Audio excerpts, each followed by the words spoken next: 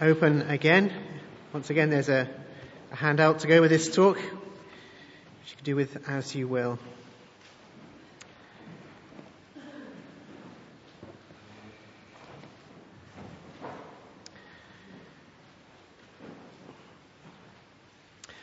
I want to begin this talk by talking about what you might call the strange phenomenon of people who believe but don't act upon it.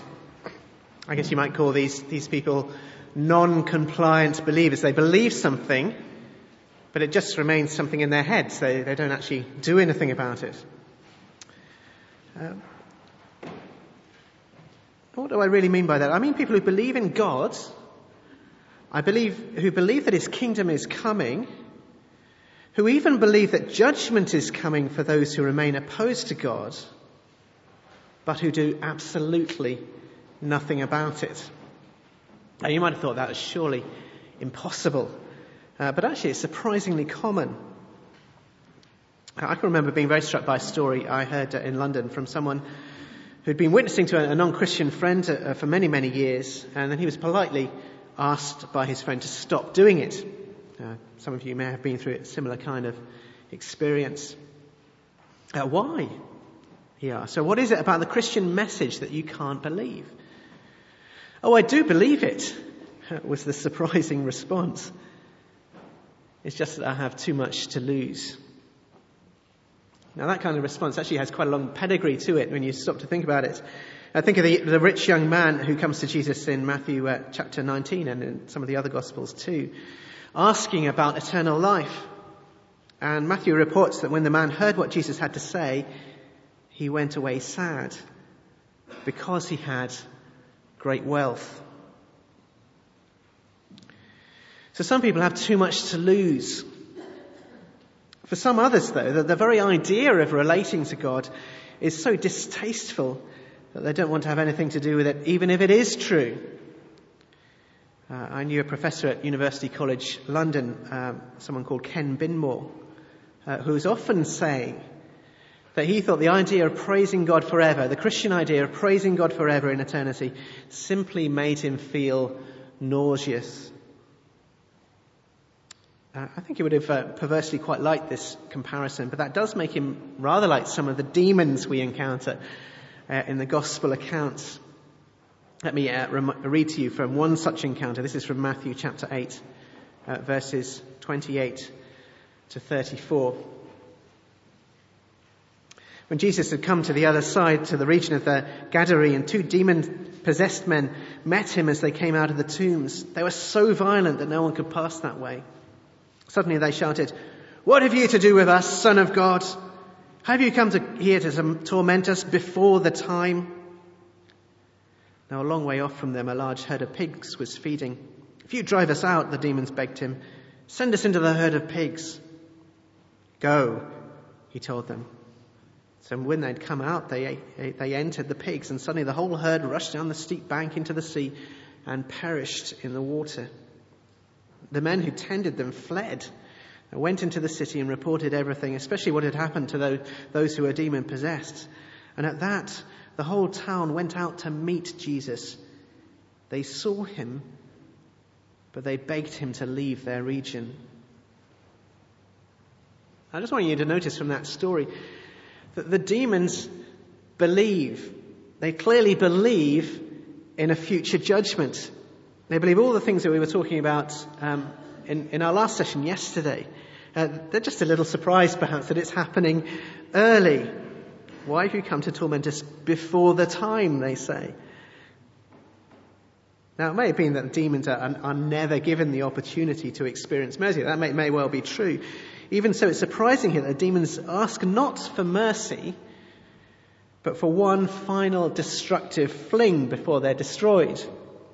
They'd rather have that than have anything to do with God. Now, even more surprising is the way that attitude is echoed in the response of those from the local town. So Jesus has shown them something amazing, his mercy at work in these men who have been tormented for so many years. And he's shown them a foretaste of future judgment as he's cast out the demons and they've been destroyed in the pigs. But they would rather not know. They would rather not know. They would rather Jesus just went away. They would rather he wasn't there so they can hang on to their pigs.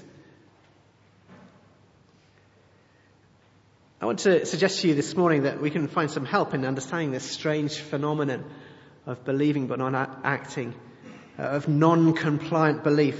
We can get some help from the very clever Frenchman we met for the first time yesterday, Blaise Pascal. And if Pascal's famous for anything, he's famous for what is called his wager, Pascal's wager. I have to be careful here because what Pascal originally said about his wager, actually, when you look into it, isn't very helpful at all. What he said in his collection of notes, which is called the Thoughts or the Pensées, was this. He said, "Wager then without hesitation that God exists. There's an infinity of an infinitely happy life to gain, and a chance of gain against a finite number of chances of loss, and what you stake is finite." If you're following that. In other words, comply with the gospel message because the infinite rewards that will be yours if it turns out that God does exist swamp every other consideration. It's something like that. Now, you won't be surprised to learn that when people have tried to use that, to use Pascal's wager as an apologetic argument in the pub or whatever, generally speaking, it hasn't worked very well. I'd like to give it a try tonight, see how it goes. But can we rescue this argument, I wonder? Carl Trueman argued in some talks earlier this year at New Word Alive that Pascal never actually intended his wager to be used as an apologetic argument in the kind of way that I've just said. It's not an argument this is not an argument really that you'll find like this in the Bible. It's not an argument that makes much sense in itself. It's just a way perhaps of ridiculing the rationality of those who choose not to wager for God. That's roughly what Carl Trueman's view on this. But actually I'm not sure that that's quite right either. No, the truth is rather simpler and blunter. Pascal made a mistake. Pascal's wager, as he originally put it, doesn't make sense. And not surprisingly, after all, the Pensées, they're just collections of notes. It's not a finished work. He died before he could finish doing these things, and they were published after his death. And I'm pretty sure that if he'd penséed just a little bit more, he would have seen that mistake for himself. Yeah, I'm not going to say very much about the mistake that Pascal made. It has to do with using what are called infinite payoffs in decision theory, which make the decisions you're modelling nonsensical. It will suffice to say, I think, if we correct Pascal's mistake and think about finite payoffs in decisions, and then we can rescue his idea of a wager. We can reformulate it so it does make sense. And when we do that, what we get is an argument that is, in fact, when you stop to think about it, strongly biblical. And we find it in Matthew's Gospel. We're going to see it in Matthew chapter 13, and indeed we see it across the whole of the New Testament. And we'll see more of that later. I've shown the modified Pascal's wager in this table, so there's no complicated diagrams in this session, unlike the other ones. We've just got a slightly complicated table instead. But not too complicated, I hope. Let me see if I can explain what's going on here roughly. You can just about see what's going on, I think, certainly from your handout. Let's suppose you're absolutely sure that the gospel message is false. Okay, just run with the argument. That's the right-hand column. In the future, there's just nothing. Okay, so that doesn't affect your decision about how to respond. In the present, there's a cost from being a Christian. It's a costly thing to do. There's persecution, there's mockery, there are all sorts of other costs as well. If you don't comply, though, there's no cost. Nothing changes particularly. It doesn't then make much sense to be Christian, does it? If we comply with the gospel when it's not true, Then as the Apostle Paul puts it, 1 Corinthians 15, if in Christ we hope in this life only, and that's it, we of all people are most to be pitied. So that's the left-hand column. That's the right-hand column.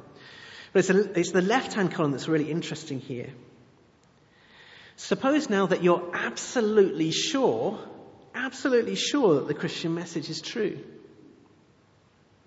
Now, it may now make sense to you to comply with that message, as we might expect. But here's the rub. It may not. It still may not make sense to comply with it. For example, if you were so focused on the present, that it's the present cost of being a Christian that dominates your thinking, then you're not going to comply. Okay? That will outweigh anything else. If you had a vast amount to lose in the present, then you would not comply. That's why, as Jesus said, it's so hard for a rich man to enter the kingdom of the heavens.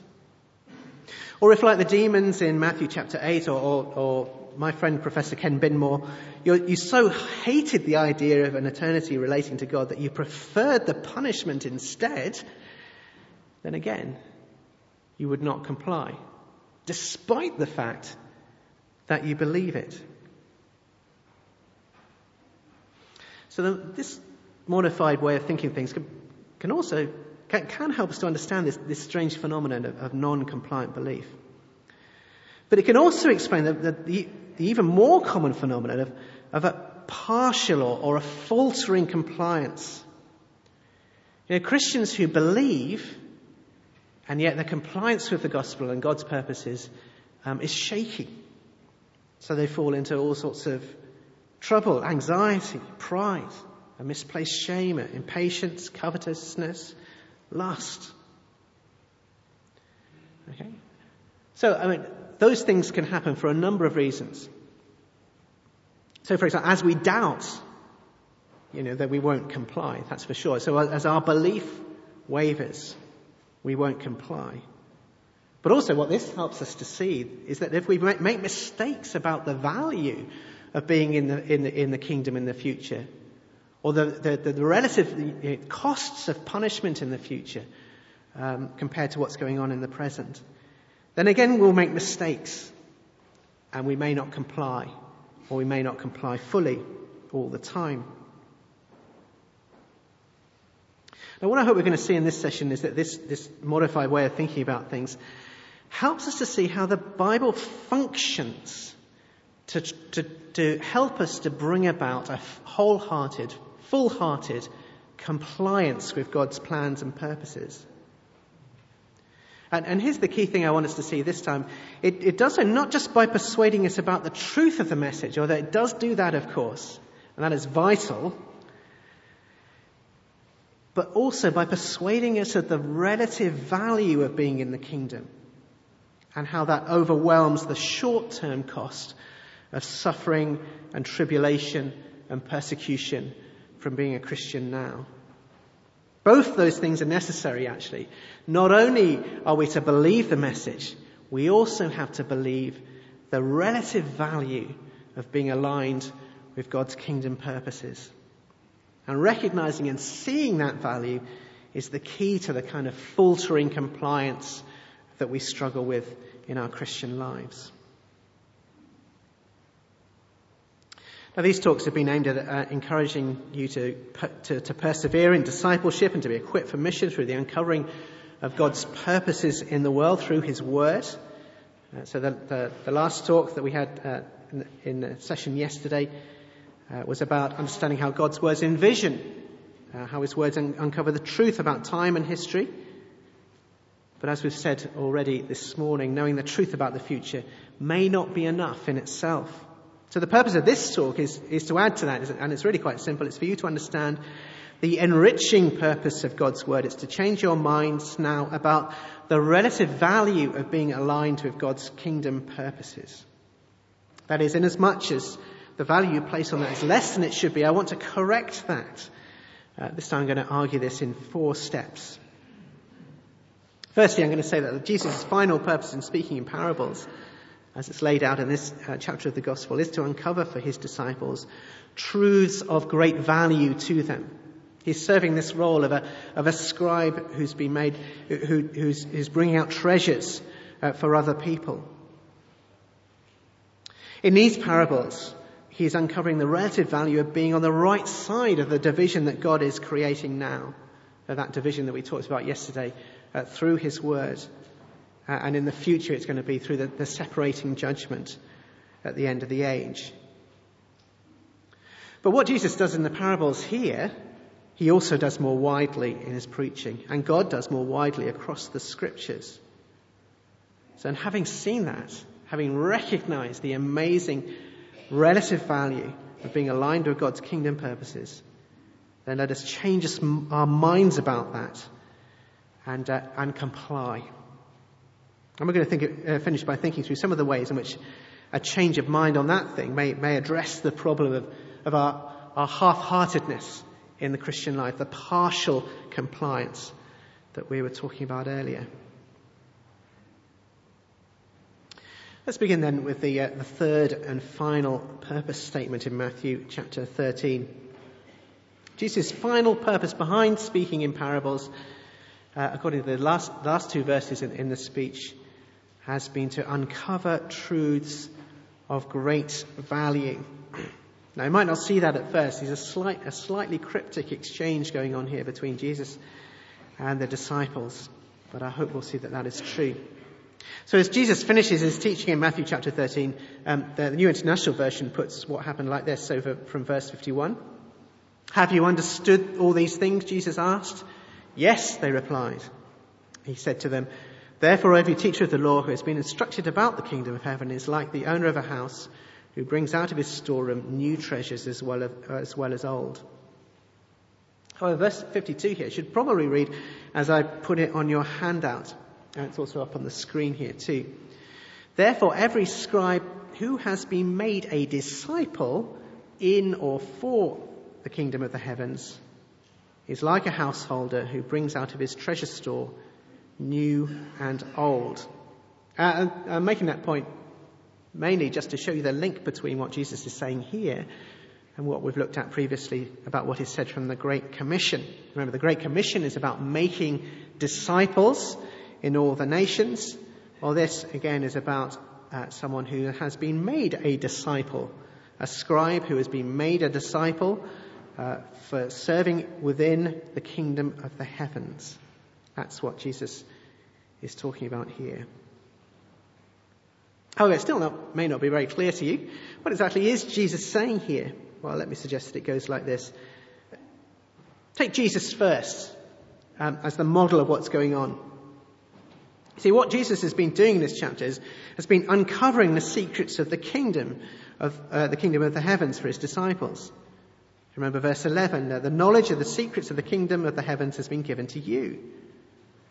What he's now implying at the end of his teaching is that inasmuch as they have understood what is told them, they have received treasure of great value. Now, we might well wonder quite how much the disciples have understood at this stage in the proceedings. One of the great characteristics of the disciples in the Gospels is their unparalleled dimness. Okay. Nevertheless, inasmuch as they have understood something, that is what's going on. And at some point they will understand. And that understanding will be of great value to them. In teaching these things, Jesus has acted like a scribe, a teacher for the kingdom of the heavens. That is, he has acted like a teacher who serves and proclaims and promotes the kingdom of the heavens. So that's what Jesus has been doing. Now look at verse 52 again. Now he's saying that any person who is made a disciple of his and who understands the kingdom of the heavens may likewise serve and proclaim and promote the kingdom of the heavens. Just like Jesus in this chapter, such a person is uncovering things of great value for those they are teaching. Indeed, what they're going to be doing is bringing out of their treasure stores both new things and old things. What does Jesus mean by that? Well, I guess the new things are the new things that Jesus has been proclaiming, the gospel of the kingdom. all that Jesus has done and is doing to bring the kingdom of the heavens into a reality across time and history. Old things that have been revealed before, things that God's people kind of know about, but have been forgotten, but they need reminding about. So that's the task that Jesus is setting out for his disciples. Now, I was reflecting again on this morning, and I do think we should pause here and just think through the magnitude of what Jesus is saying here.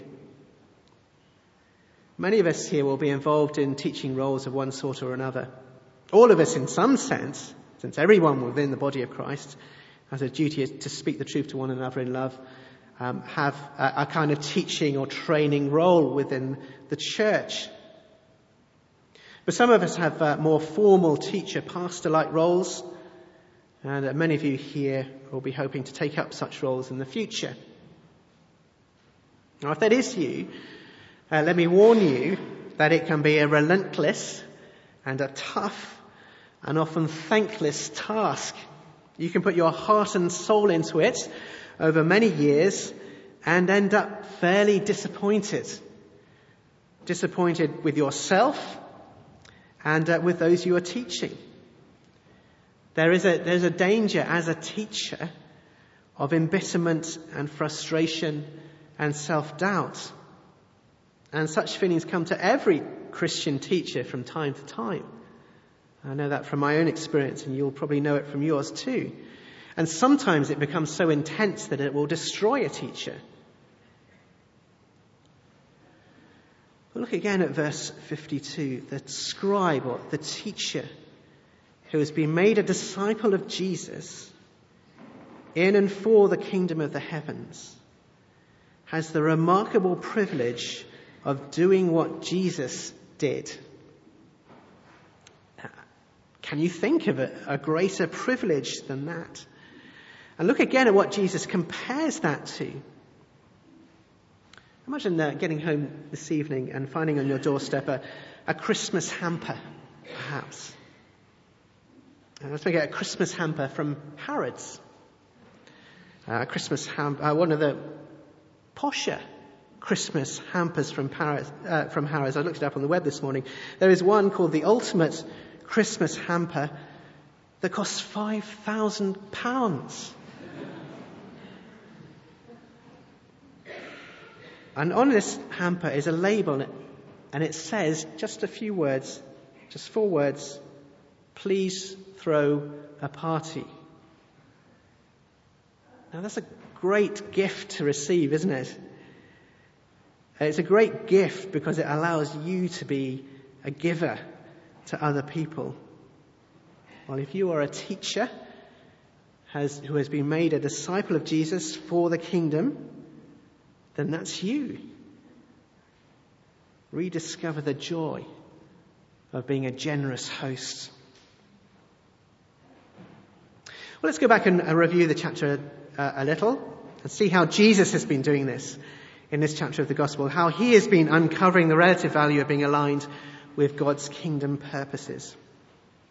Beginning with a future treasure that's been uncovered in the parable of the sower. Let's just think again about the 2 futures that are implied by this parable. On the one hand, as we were saying yesterday, there's a future that leads to destruction. Sure, there are different ways of getting there, described here, but they all lead to the same place. So take a look back at verse 4 of the chapter. There is seed that falls upon the path. Jesus says the birds came and ate it up. Literally, the word there is devoured it. This, Jesus explains in verse 19, is the outcome of the evil one's desires. The one who desires the destruction of all things, rather like the demons we were talking about earlier, the one who desires the destruction of all things wants people to hear about the kingdom and then do nothing at all about it. That's the non-compliant response we were talking about earlier. In verse 5, there's seed that falls on rocky places, unable to put down much in the way of roots, so all the energy of the plant goes into springing up quickly. It all looks very impressive in a short amount of time. Without the deep roots, the plant is quickly scorched and burnt by the sun. I look across the explanation here. Jesus says, verse 21, when trouble or persecution comes because of the word, such a person quickly falls away. And that I think is very interesting, isn't it? That's very striking. That for such a person, the cost of persecution has put them off from persevering. They've got it wrong. Think about the table that we began with. They've made a mistake about the relative cost of persecution relative to the gains in the future or relative to the punishment in the future. They've got it wrong. The cost of persevering with the word, of not persevering with the word is far worse than the cost of persecution. And back in verse 7, there's a final way to destruction. There's seed which falls among the thorns. So the thorns choke or strangle the plant. It's a word that's sometimes used for drowning. Now, we can be pretty sure, I think, that the outcome here is not good for this kind of person. And again, it's instructed to look over to the explanation. Verse 22 this time. Jesus explains that it's the worries of this life, the deceitfulness of wealth that choke the plant. And again, that's very striking, isn't it? This person has been deceived about the future and the relative value of being aligned with the kingdom of heaven. They've been deceived into thinking that wealth now is more valuable. But they are proved wrong. Very wrong. So there are many ways to destruction. On the other hand, of course, there is a much more positive future held up to us here. There's the seed that falls on the good soil. And as we were thinking about yesterday, this represents the one who hears the word and understands it and responds to it decisively and permanently and fruitfully. And the result is a living future, a productive future. Jesus doesn't really say much more than that here. We might guess here, given that Matthew's gospel as a whole, as we've been saying, is all about encouraging us in discipleship and disciple making, that he has the fruits of true discipleship and the fruits of disciple making in mind here. Nevertheless, whatever the crop represents, this picture of a fruitful productivity, it is a very attractive one, isn't it? Who wouldn't want a life like this? This is seed, if you like, doing what it should do, producing what it should produce. This is seed, is a slightly dreadful term, but it's fulfilling its true potential. Compare that to what happens in the other cases, and you have a potent argument for complying with God's word. Now, the other parables in chapter 13 also present to us different pictures of the future. They do so in slightly different ways. The parable of the mustard seed, for example, is shown a picture of a glorious future we might have missed out on if we'd just been led by mere appearances. In the parables of the weed and the dragnet, it's the future under God's judgment which is emphasized more than anything else. So verse 30, the weeds are tied into bundles to be burned. Verse 48, the bad fish are simply thrown away. Jesus says, this is how it will be at the end of the age. The angels will come and separate the wicked from the righteous and throw them into the fiery furnace, where there will be weeping and gnashing of teeth. In other words, do not be so foolish as to underestimate the severity of the future apart from the will and purpose of God. Go that way and you will be bitterly regretting it forever. But I think it's the parables of the treasure and the pearl that make the point about the relative value of the kingdom most powerfully and concisely. It's so valuable that it's worth giving up everything for in the present. So just a few verses here, but very, very potent. So from verse 44, Jesus says, the kingdom of the heavens is like treasure buried in a field that a man found and reburied. Then in his joy he goes and he sells everything he has and buys that field. Again, the kingdom of the heavens is like a merchant in search of fine pearls. When he'd found one priceless pearl, he went out and sold everything he had and bought it. I love that picture of selling everything with joy there in verse 44. What must it have been like in that man's household, I wonder? So he runs back home. He digs out every important document he can find from the filing cabinet. He sells every policy he's got, every investment, his pension, his life savings.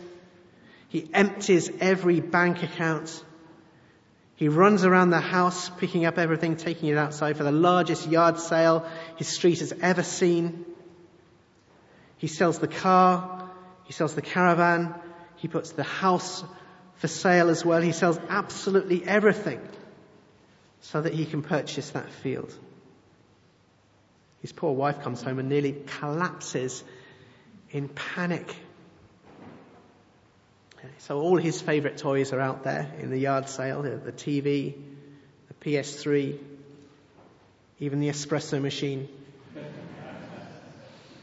But all her favourite things are out there too. And she's tearing her hair out, jumping up and down. Oh, what are you doing? I should have listened to my mother about you. Have you gone crazy? No, I haven't gone crazy, he says, giving her a huge hug, grinning from ear to ear. I've gone far from crazy. You will see. But as before, I want to claim that what Jesus is doing through the parables in this chapter, uncovering great treasure for us, he's also doing more widely in his preaching and teaching. What's more, God is doing it more widely across the Bible. Indeed, one of the main purposes of reading the Bible is seeing the relative value of these two future paths. And this is the claim I'm going to make at this point. That one of the key functions of Scripture is to persuade us of the relative long-term value of complying with God's purposes for the world. This presentation is an honest presentation. It's honest about the short-term cost, but it is also clear about the long-term difference. And to demonstrate that to you, all I'm going to do really is read from a selection of the verses that I've listed there on your handout. First, some extracts from Matthew's Gospel. Matthew chapter 5, verse 5, for example. Jesus says this: "Blessed are the meek." That is, blessed are those who in the present control their desire to fight or fight for a share or position, fighting like animals. Blessed are the meek, for they, in the future, will inherit the earth. Chapter 6, verses 19 and 20, Jesus says this: "Don't treasure store for yourselves treasures on earth, where moth and decomposition destroy, where thieves break in and steal. Treasure store for yourselves treasures in heaven, where neither moth nor decomposition destroys, and where thieves don't break in and steal. And when heaven and earth are reunited in the future, that treasure will be yours." Chapter 7, verses 13 and 14, Jesus says this: "Enter through the narrow gate, for the gate is wide and the road is broad that leads to destruction. There are many who go through it. How narrow is the gate and difficult the road that leads to life, and few find it." Honest about the short-term cost. The road is narrow and hard, says Jesus, but it does lead to life. Chapter 16, verses 24 to 28. Then Jesus said this to his disciples: "If anyone wants to come with me, he must deny himself, take up his cross and follow me. For whoever wants to save his life will lose it. But whoever loses his life because of me will find it. What will it benefit a man if he gains the whole world yet loses his life? What will a man give in exchange for his life?" But of course, it's not just Matthew's Gospel. John chapter 16, verse 33. Jesus again: "I've told you these things so that in me you may have peace. In this world you will have trouble. But take heart, I have overcome the world." Romans chapter 8 now. Romans chapter 8, verses 28 and 32, Paul says, "We know that all things work together for the good of those who love God, those who are being called according to his purpose. Even though we also know the pain of waiting in this groaning creation. But we wait with confidence because," verse 32, "he who did not spare his own son, but gave him up for us all, how will he not also with him graciously give all things?" 1 Corinthians 15. The conclusion. "Therefore, my dear brothers, be steadfast, immovable, always excelling in the Lord's work, knowing that your labor in the Lord is not in vain." Yes, it will be hard, but no, it is not in vain. Philippians chapter 3, Paul's own example. "But one thing I do, forgetting what is behind and reaching forward to what is ahead, I pursue as my goal the prize promised by God's heavenly call in Christ Jesus." Hebrews chapter 12. "Let us run with endurance the race that lies before us, keeping our eyes on Jesus, the source and perfecter of our faith, who for the joy that lay before him endured the cross and despised the shame, and has sat down at the right hand of God's throne. For consider him who endured such hostility from sinners against himself, so that you won't grow weary and lose heart." Finally, 1 Peter chapter 1. "Praise the God and Father of our Lord Jesus Christ.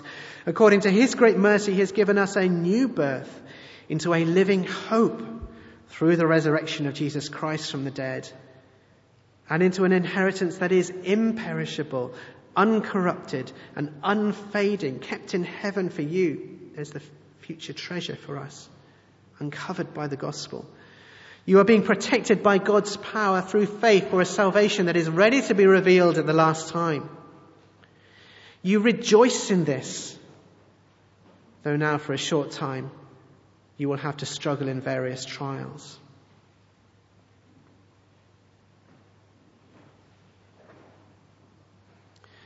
In 2009, the BBC News reported that a Tel Aviv woman had been searching through Israeli rubbish dumps after she'd accidentally thrown away a mattress containing $1 million.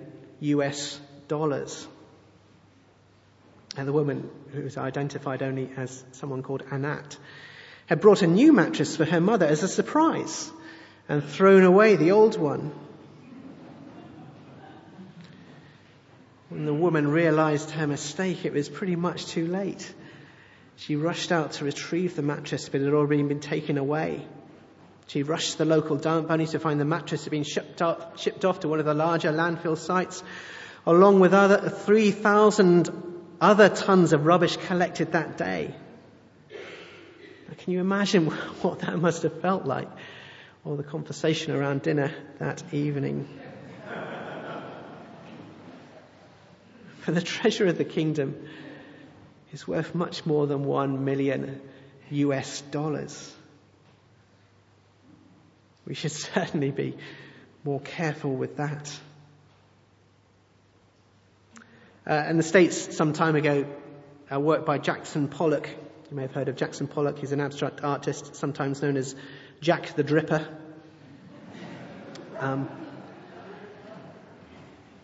It was this painting, actually. This painting, it's 2006, was sold for $140 million.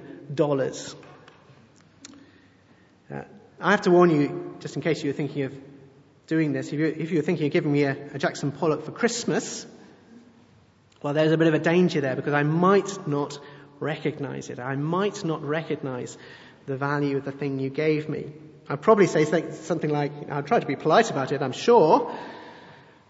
Thanks, you're very kind. But in all honesty, you'll probably end up in the same pile of stuff as the artwork our children bring back from school. that pile sort of kept for a while, but then most of it after a suitable time, quietly binned. Don't tell them this, by the way. And that would be £140 million lost. But our relationship with our Father in heaven is far more valuable than that, says Jesus, and obviously so. Don't fail to see just how valuable it is. Don't underestimate the supreme value of being aligned with God's kingdom purposes.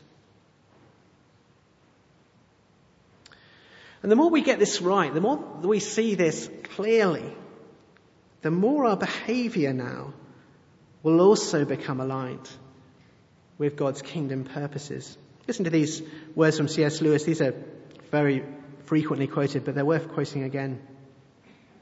This is from his essay called The Weight of Glory. Indeed, if we consider the unblushing promises of reward and the staggering nature of the rewards promised in the Gospels, it would seem that our Lord finds our desires not too strong, but too weak.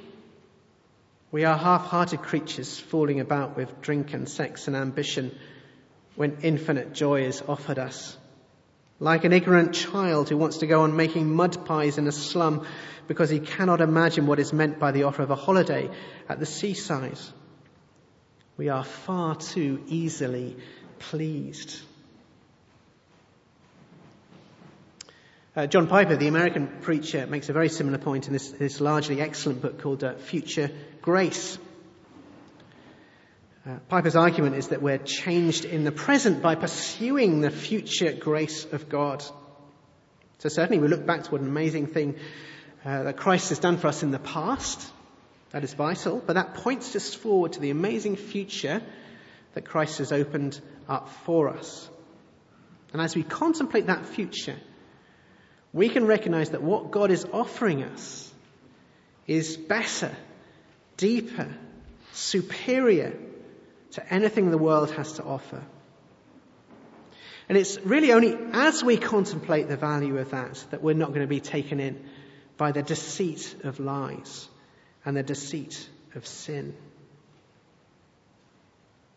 What Piper's saying is that if we do contemplate that, then we will be changed. So I mentioned earlier that the problem of faltering compliance and how that may express itself in all sorts of different ways. But how can we be anxious when we know that God our Father has guaranteed the future with nothing less than the death of his Son? How can we be proud knowing the magnitude of that grace? How can we be impatient when the gift is so staggeringly huge it is simply worth waiting for? Likewise, how can we be covetous when its value so outweighs anything else we could imagine? What is the point of pursuing the fleeting pleasures of lust when compared to the eternal joy that we're being offered? And that's just part of the power of God's purposes in the world through his word. You might remember that I began yesterday by addressing the person here who finds the Bible difficult. The person who can't see how it's worth the effort to engage with the scriptures and has been tempted to ease off and maybe look for something a little less demanding. And I said that is understandable. The Bible is hard. But I hope you've also begun to see now, in part anyway, why the Bible is so hard. It's part of God's sovereign purposes uncovered for us in Matthew chapter 13 that some will hear but not hear. Some will hear and eventually give up on this. They won't persevere. They won't persist. But it is also his sovereign purpose that some will hear and be hooked and be drawn in and be drawn to comply, overcoming all of the difficulties under Jesus' gentle instruction. And they keep going and they keep growing because they've seen a glimpse of the treasure of the kingdom, just as we've been thinking about in this session. Maybe they've seen something of the joy open to the teacher who's willing to pass on that treasure to other people. Jesus has promised us that people who comply and persevere like that are going to be richly rewarded. And my desire over these sessions is that you should want to be a part of all that more than you should want anything else in the world. And to those older brothers and sisters here today, to those who know the evangelical essentials and have defended the Bible as the Word of God in a twisted and corrupt generation, well, be encouraged by what Jesus has taught and promised in this chapter of Matthew's Gospel. Be encouraged to keep defending the evangelical essentials that we've been running through over these 2 days. But more than that, be encouraged to feast on the experience the Bible opens up for us. And take note that the way to engage the next generation to be Bible people is probably not through slogans or church politics, although they have their place, but by opening up that experience, that participation in the great things that God is doing through his word. But let me leave the last word here to Spurgeon. You may have heard the story that Spurgeon once said, defend the Bible, I'd sooner defend a lion. What he actually said, though, is longer than that and very interesting when you look at it in detail. This is what he said at the annual meeting of the British and Foreign Bible Society back in 1875. And it's worth recounting in full, I think. He says this: there seems to me to have been twice as much done in some ages in defending the Bible as in expounding it. But if the whole of our strength shall henceforth go to the exposition and spreading of it, we may leave it pretty much to defend itself. I do not know whether you see that line. It's distinctly before my eyes now. A number of persons advanced to attack him, while a host of us would defend the grand old monarch, perhaps the British lion, with all our strength. Many suggestions are made, much advice is offered. This weapon is recommended, and the other. Well, pardon me if I offer a quiet suggestion. Open the door and let the lion out. He will take care of himself. Why? They are gone. He no longer goes forth in his strength, and his assailants flee. The way to meet infidelity is to spread the Bible. The answer to every objection against the Bible is the Bible.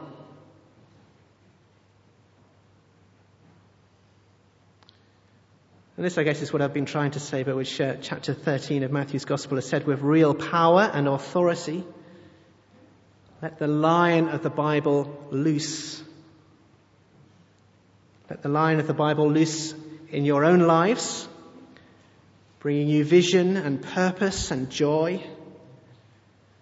And let's let the lion of the Bible loose in the world, bringing God's sovereign and unstoppable purposes to pass, to the glory of his name. Let's pray for that now.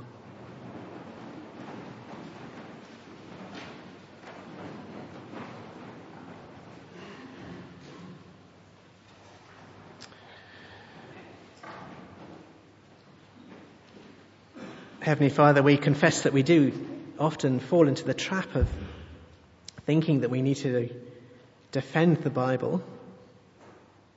And we recognize there is a place for that. But help us also to see the supreme authority and power that lies behind those words, which is your authority and power, as we've been seeing over these 2 days. Give us confidence then in you and your power and authority to bring your purposes to pass. And we pray once again that you would draw us up into that, to experience that, to be a part of that event. And as we've been thinking about this morning, we pray that you would evermore show us the true value of being a part of that. how it overshadows all other things. That we may persevere joyfully, even under suffering, to the glory of your name. And we ask it in Jesus' precious name. Amen.